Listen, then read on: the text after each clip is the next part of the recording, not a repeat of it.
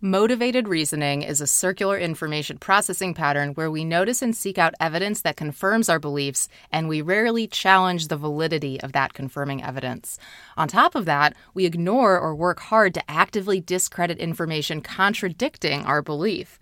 In motivated reasoning, we're stuck in a loop where we never learn or become more accurate in our thinking.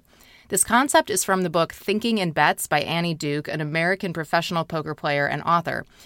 She holds a World Series of Poker gold bracelet from 2004 and used to be the leading money winner among women in WSOP history. I've been enjoying and learning so much about decision-making from this book. I wanted to share an excerpt about social media and our internet experience in relation to the concept of motivated reasoning. Here it is. Fake news isn't meant to change minds. As we know, beliefs are hard to change. The potency of fake news is that it entrenches beliefs its intended audience already has and then amplifies them. The internet is a playground for motivated reasoning.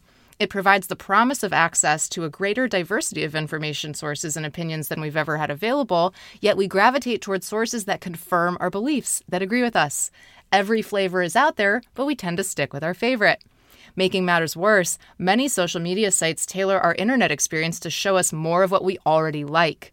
Author Eli Pariser developed the term filter bubble in his 2011 book of the same name to describe the process of how companies like Google and Facebook use algorithms to keep pushing us in the directions we're already headed.